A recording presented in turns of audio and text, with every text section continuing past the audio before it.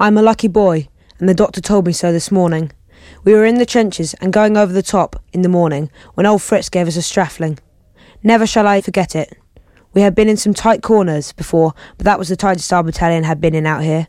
The Somme was not in it. He put the shells into us by the score, and big ones too. There were 10 in the trench with us. We got blown up. Those of us who could scooted and got into another. He served that the same, and I and 2 of our other boys got into a square place, made of concrete, one of Fritz's, with 2 ends and a top, but no side, and stood in there up to our knees in water and sewage.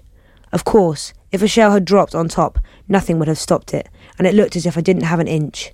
I fetched a lump of wood to stand on instead of being in water, and got back just in time as a shell fell just where I had fetched the wood from, about 6 yards from our little shelter. The other 2 boys were inside when the shell fell, and it killed both of them, and hit me in the back, just below the shoulder, and bowled me over. I thought I was dead for a time, or I was going to be. It was a terrible shock to me. It was a big piece that hit me, as near as I can say, the size of a good big lemon, say a quarter cut off it. And as luck happened, the oval side hit me. If the sharp edge had hit me, I shouldn't be here writing, as it would have cut right through me. I have a bad shoulder, as black as your hat, and as black as far about as my hand with fingers open. I didn't get a blighty, but I've got my life, and I'm very pleased to think I'm alive. Never mind blighty, although I would have loved to come home. I can't get my clothes off myself, but I shall be away from the noise a few days. I got hit about 10 o'clock, as near as I can say. It rained heavens hard with very heavy thunder and lightning. It was simply hell. I was wet through and lost everything except my gas and steel helmet. I left Squires in the trench. Whether he is hit or not, I don't know. I hope not. He was a good mate.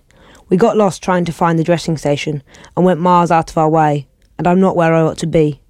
Thank God I'm alive. I never dreamt I should get out alive, but I'm here still, and don't worry, I shall be well again soon. I thought it had broken my shoulder.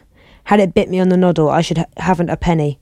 Your last parcel was good, especially the sweets and chocolate which I ate in a Fritz's trench. I kept some biscuits and cheese, but except they are with the dust, as my equipment was hit in several places. I had a hole through my lantern, a walnut would go in.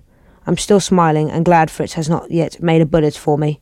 I am fairly well, but a bit shaken up. We had a job to do finding the dressing station, over, in and out of trenches and holes half full of water.